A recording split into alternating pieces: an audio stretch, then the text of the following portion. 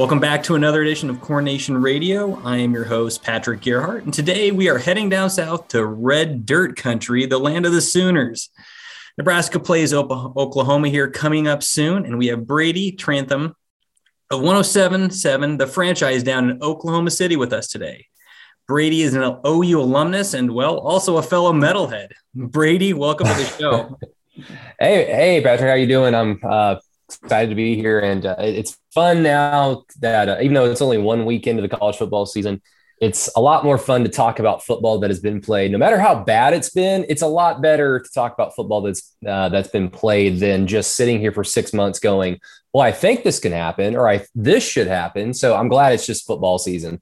Yeah, you get to the point in about late July where all your preseason previews, you read, you go through the analysis you have from last year. You just sit down and go, yeah, I have no idea what's going to happen this year. So it's good to have at least a week in to kind of move forward with the season. So, but no, welcome. Kidding. So, we're only a week in. We will, by the time this podcast goes, we'll be 2 weeks in. How's Oklahoma doing this year? How are they looking? Well, I mean, the sky is falling. I mean, completely. They beat Tulane by 5 points when myself and about everybody that had an opinion on this game picked OU to win big, and they absolutely should have. You got to give credit to Tulane, of course. No matter what year, Tulane, just by virtue of being located in New Orleans, they're going to have some players. They're going to have some talent, skill position guys. This year, they fortunately had a very good nose guard defensive tackle, Jaquan Jeffries, I believe was his name, or Jeffries was his last name, 6'2", 315, just incredibly talented. And he showed that on Saturday. But that all being said, Oklahoma should have steamrolled them still. They should have steamrolled them at 11 a.m. on Saturday, Oklahoma time, and they should steamroll them right now. So the fact that Oklahoma took their foot off the gas, the coaches may or may not have treated it like a scrimmage. I don't know. I don't know if in terms of how many players they played, they rotated a lot of guys, especially on defense. They played 31 players on defense. In that virtue, they treated it like a scrimmage. And did that water down the chemistry and the overall product of the game? Sure. Did that maybe swim into the players' minds and they then, by virtue of that, treated it like a scrimmage? Whatever. No matter what the reason, Oklahoma comes into the season with not just high expectations, but national championship expectations and realistic ones. They finally have a defense. They finally have the depth.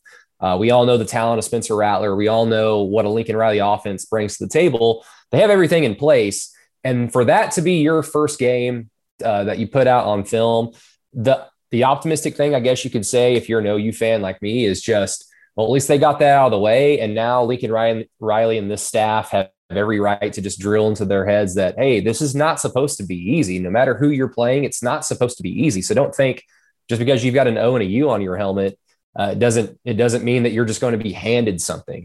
So that's the optimistic point you could take. And I'm kind of halfway there, but I don't know. I'm old school. That was fairly embarrassing to watch on Saturday. And it's not very indicative of a national title team, but the season is young.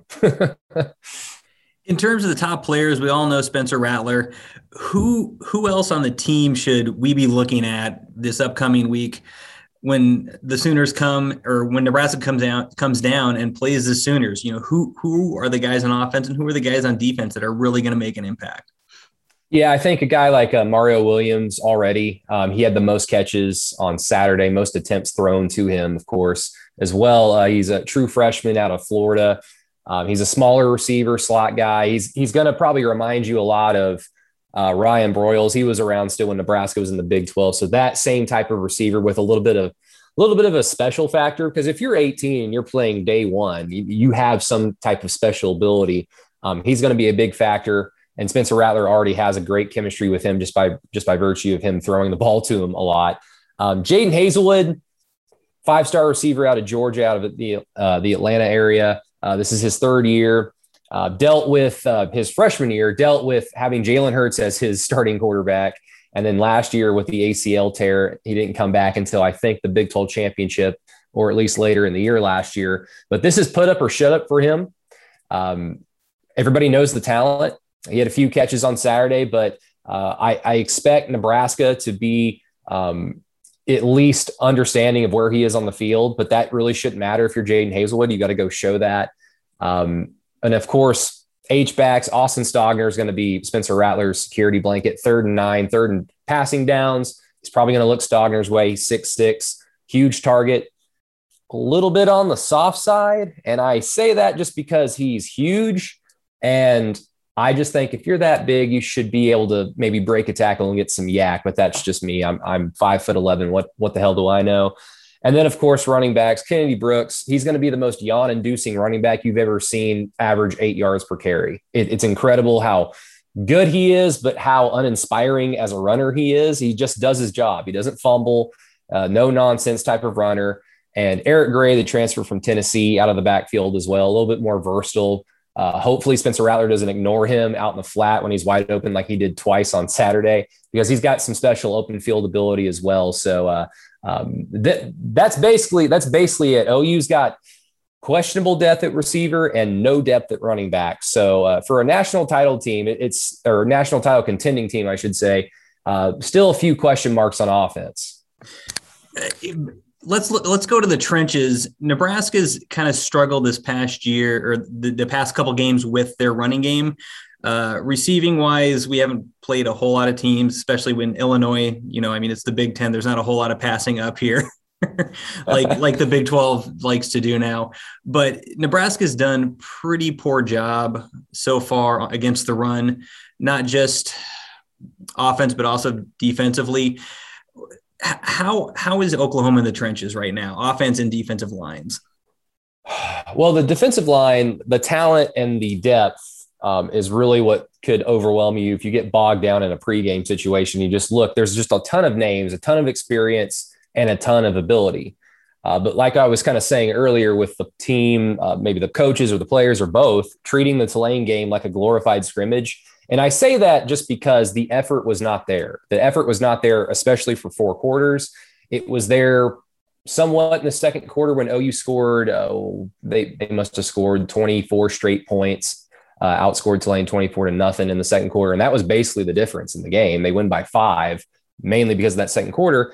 And then on the final drive where Tulane, after they recovered the onside kick, that's where you saw the effort, especially on the defensive line. They were getting in the backfield, speed rushing, rushing 4 with just their guys, Perion Winfrey, the big nose guard, number 8. So I don't know about you, but it is awesome when you see a big defensive tackle have a single digit. So it kind of makes them look a little bit more intimidating.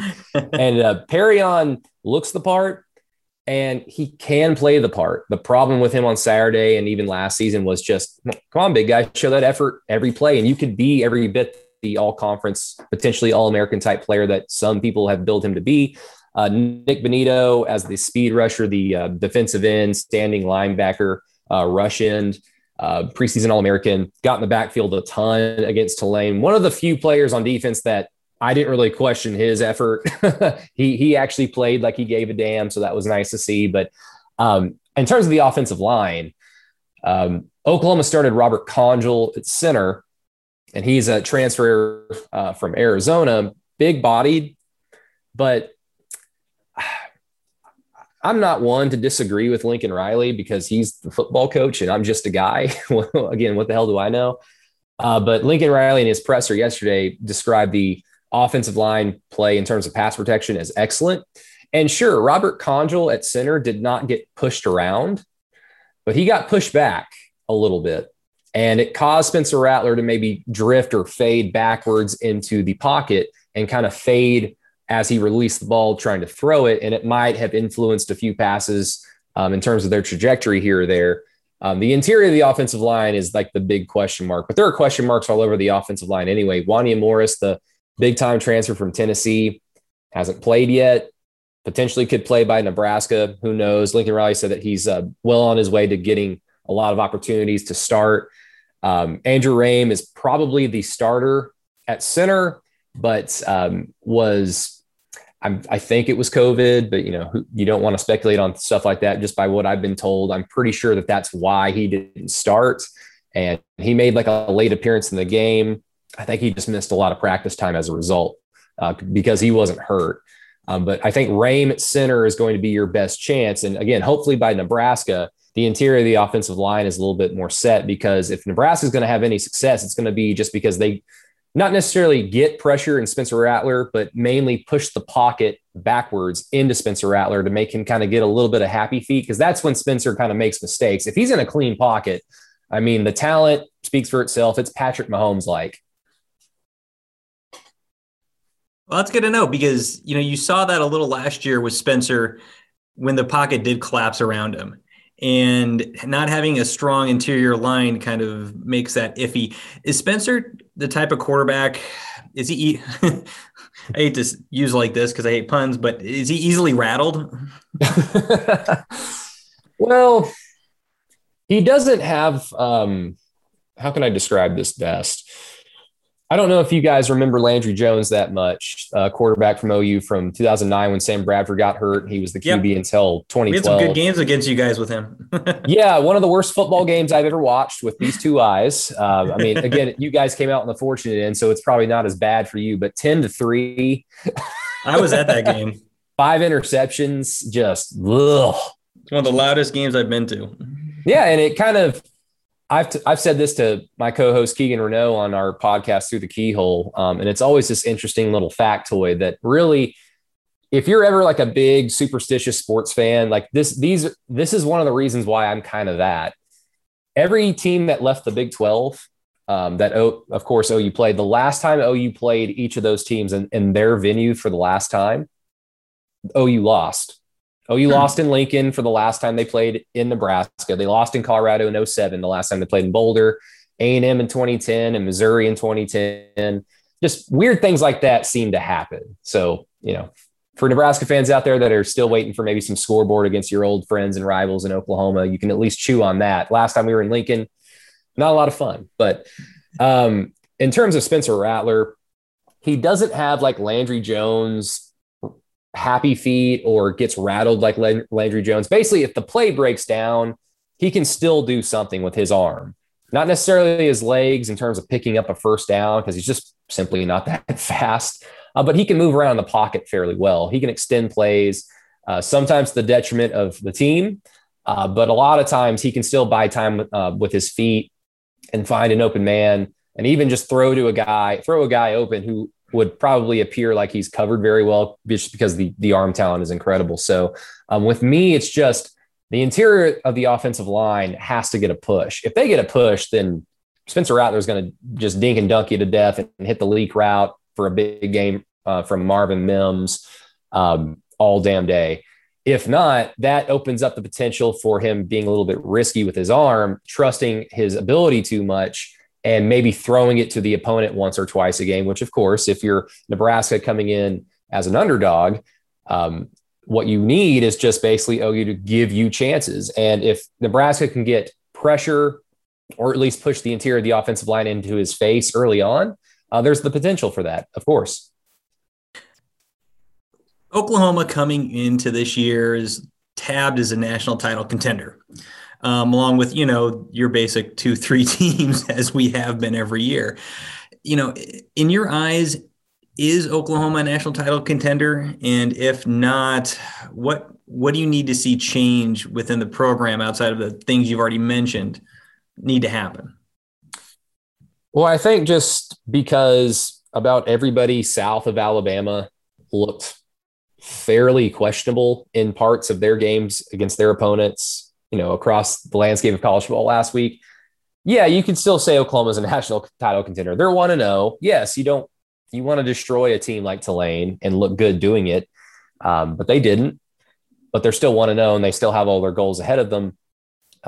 They should win every single game on their schedule. I have not said that since 2008, and I'm a diehard OU guy.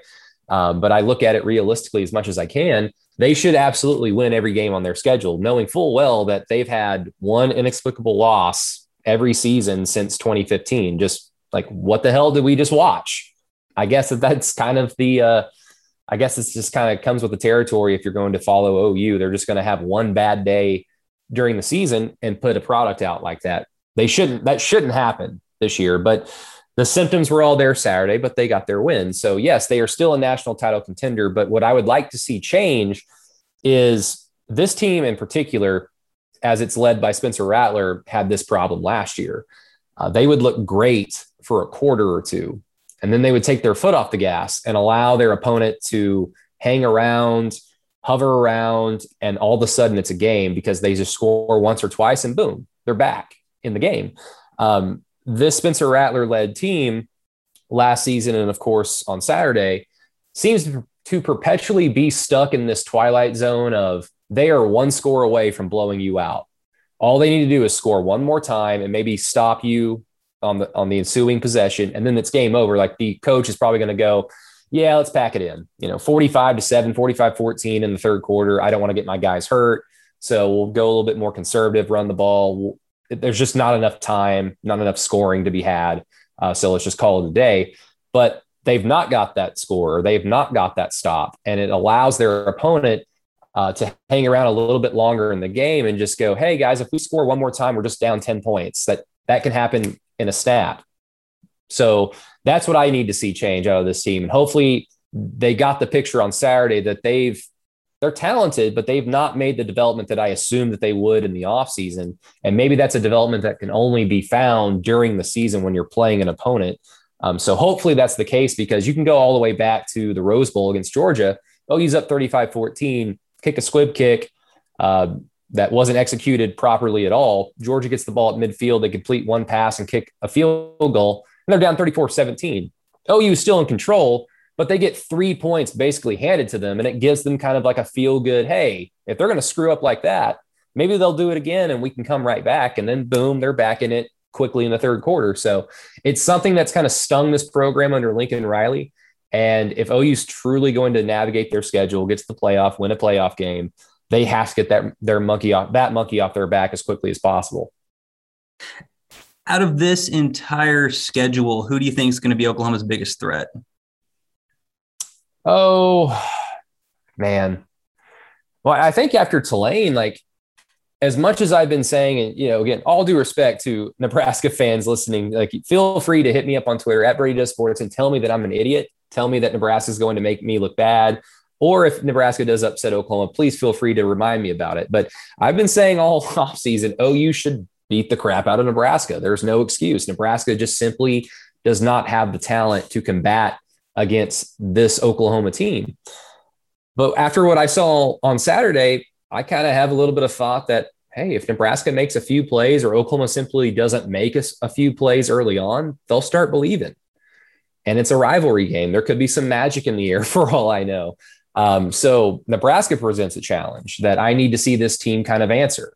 They do have a fairly stout defense that I've been impressed with, even during the loss with Illinois. Like the offense did not set them up for a lot of success, but the defense still made enough plays to get them into position to win the ball game. So Nebraska presents a challenge. Kansas State, of course, they've beaten OU 2 years in a row, got that game on the road in Manhattan, and you guys are fully aware of how raucous that environment can be back in the Big 12 days.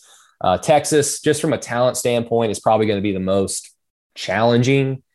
We'll see how healthy Bijan Robinson is, because they are going to ride him like the Dolphins rode Ricky Williams back in 2002. And I'm a Dolphins fan, so I hate remembering that. But still one of my favorite running backs. Oh, I love me some Ricky, even though he's a Longhorn. Like, he's hard not to like, with the look, the dreadlocks, and just the being a badass on the field. His play alone in college was just, bane of our existence in Nebraska in the late 90s. But Ricky was just, the guy was just amazing. So yeah, one of my favorite OU games to watch on YouTube that OU lost was 1997 OU Texas, when Damon Parker and Ricky Williams basically just traded 200-yard games with each other. It was just long run.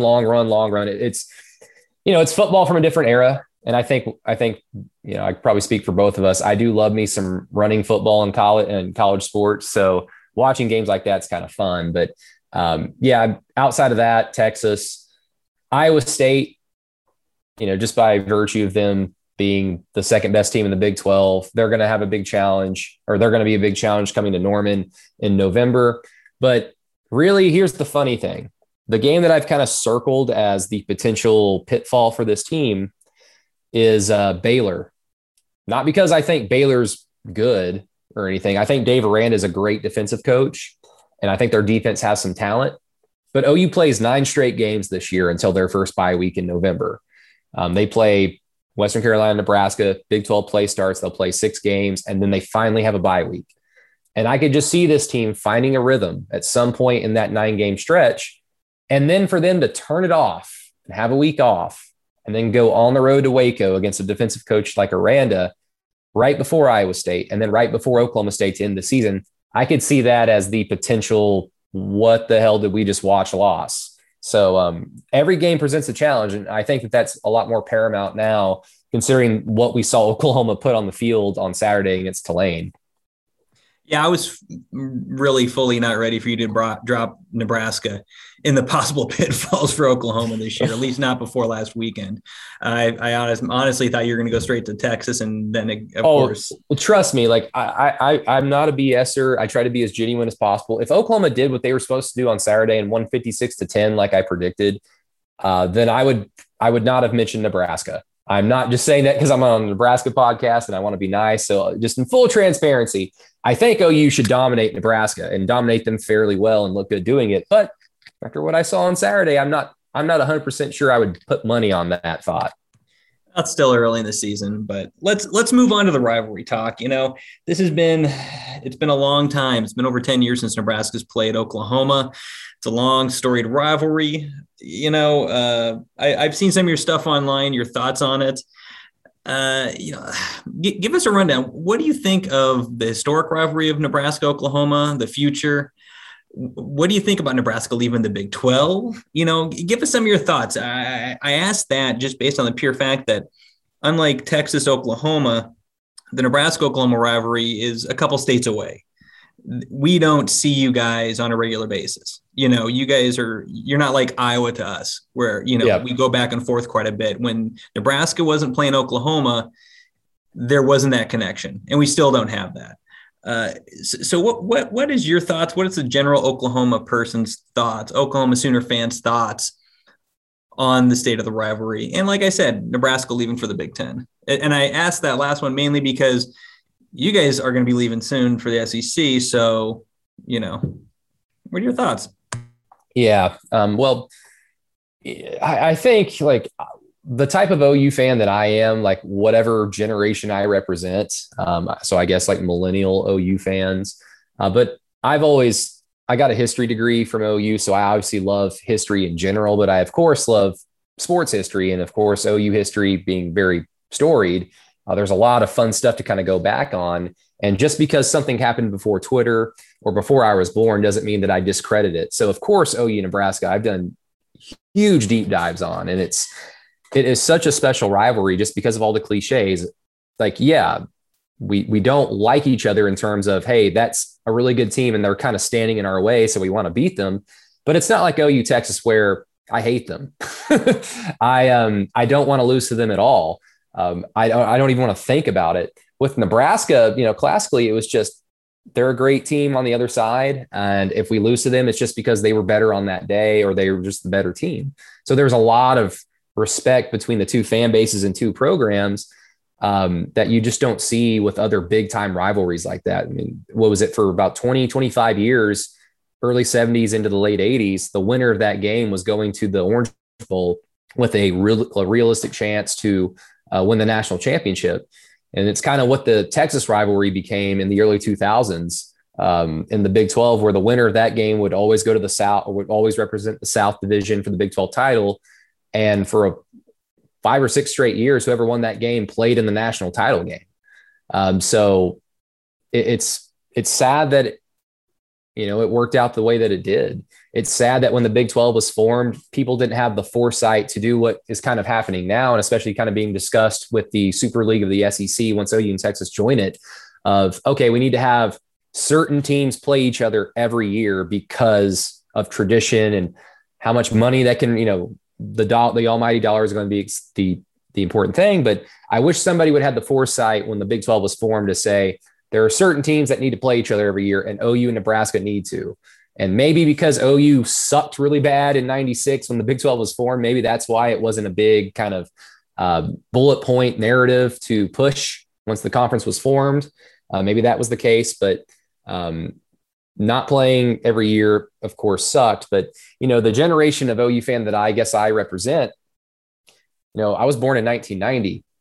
So I think I've been alive for maybe 4 or 5 legitimate good OU Nebraska games. I'd say like the 90 game was right after I was born. Nebraska was like 9-2. Oklahoma was 8-2, and Oklahoma, I think, won 45-10. That was the last time that OU beat Nebraska in the 90s, until Bob Stoops got there.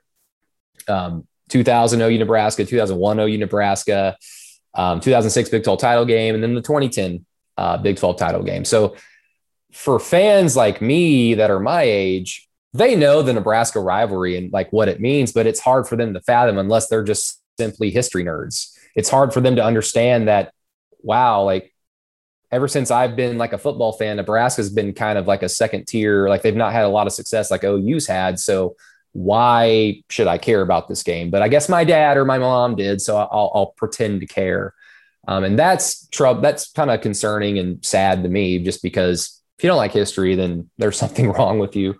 It's not that hard to go on YouTube and watch like a 1984, 82 OU Nebraska game and just go, wow, this is a lot of fun. But in terms of Nebraska leaving the Big 12, this is where I'll probably piss off your listeners again. So apologies, but I do hold a lot of animosity towards Nebraska's administration for wanting to leave. I know that Nebraska has their reasons, and I know they have their justifications, and to Nebraska, they were right. They were right to do so. And they make a lot more money. And if that's what you care about, if that's what the administration cares about, then fine, good to go. But as excited as I am for the SEC move as an OU fan, I also ideally would have preferred OU to still be in the Big 12, playing all the also ran programs in this conference that they've played for 100 years. Like, I don't care about Iowa State. I don't care really even about Oklahoma State, but they've played each other for 100 years, and you're just going to walk away from that. And the reason why I hold a lot of animosity towards Nebraska is just because they got the ball rolling. Perhaps if whatever happened didn't happen, or Nebraska just made the decision, hey, this is kind of whatever's going on that's pissing us off. This is just short term. Let's think about the future here. If the Big 12 remained intact, for all we know, maybe the Big 12 is one of the best conferences in college football, and maybe they're the ones dictating conference realignment and maybe adding some teams from the Pac-10 or maybe in Arkansas because they don't like their position in the SEC. Who knows? So I look at Nebraska and just go, I kind of treat them like a girlfriend that broke up with me for no reason. It's like, you just look at him and go, why? Like it was fine. Like it was perfect. And you just walked away. And again, like I respect the because decision. Our new boyfriend has better stability.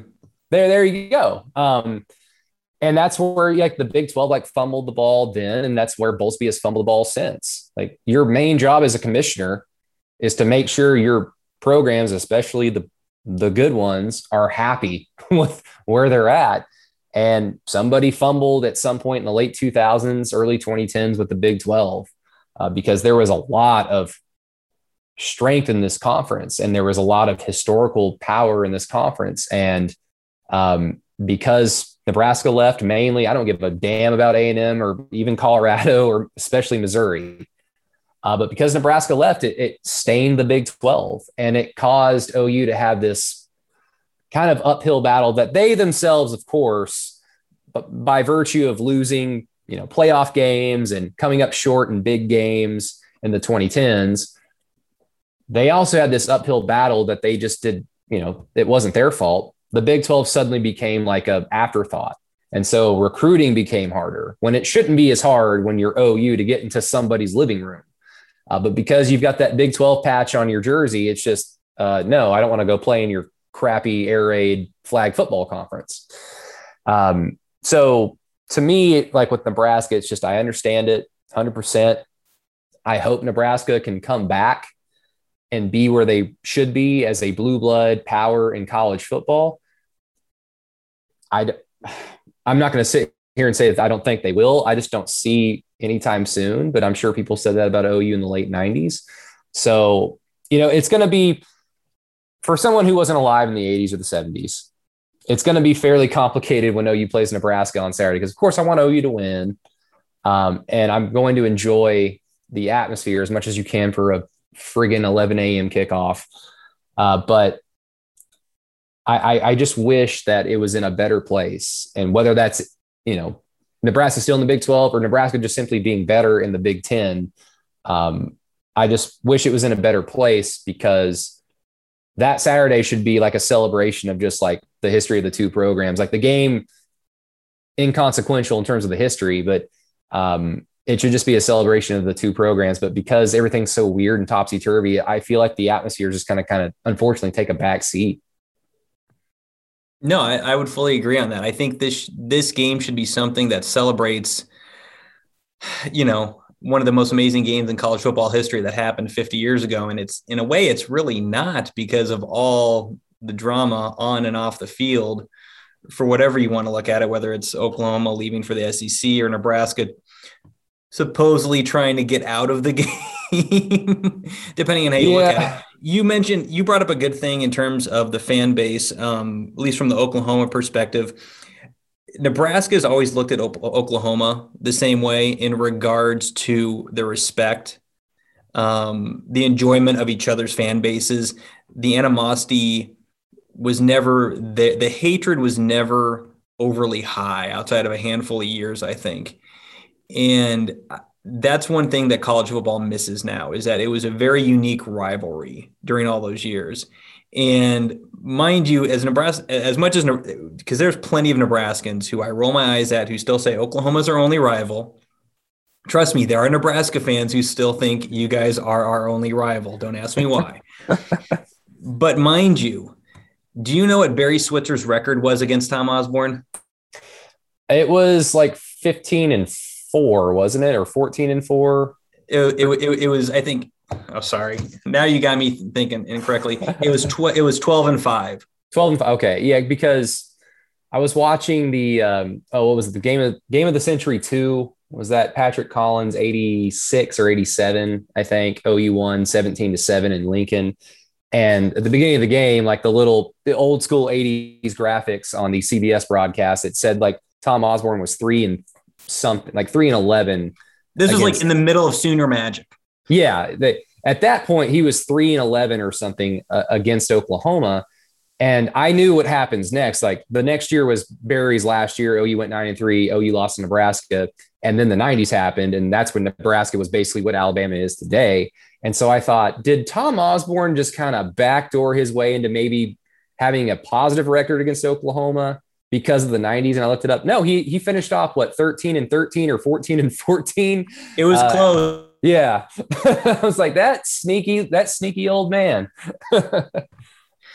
No, it was a good rivalry back then, and a lot happened, but a lot changed, and both programs changed. And 20 years ago, I would have been shocked if you told me that Nebraska would have been in a separate conference than OU, and even shocked that neither one would be in their old conference. So it'll be interesting to see what happens. Hopefully enough improves over the next year for when Oklahoma comes to Nebraska, that maybe it's a little bit better game if this year's game doesn't turn out too well. But I'm already looking forward to the trip to Lincoln, because I've never been to an OU Nebraska game in Lincoln. I've never been to the state of Nebraska. So I've been looking forward to that forever. And look, I know Nebraska fans are disappointed with Scott Frost.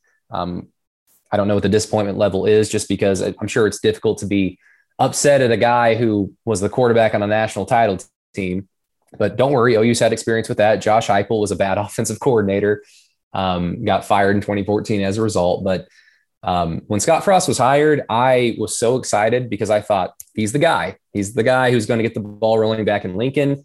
And by the time that first OU Nebraska game rolls around, that should be a fun game. And it unfortunately hasn't worked out that way. But I don't mean to hijack the podcast, but I do have one question for you. Because I know Keegan and I are going to be talking about this Nebraska game week, and I don't want to talk out of turn. So I'll just ask you straight up.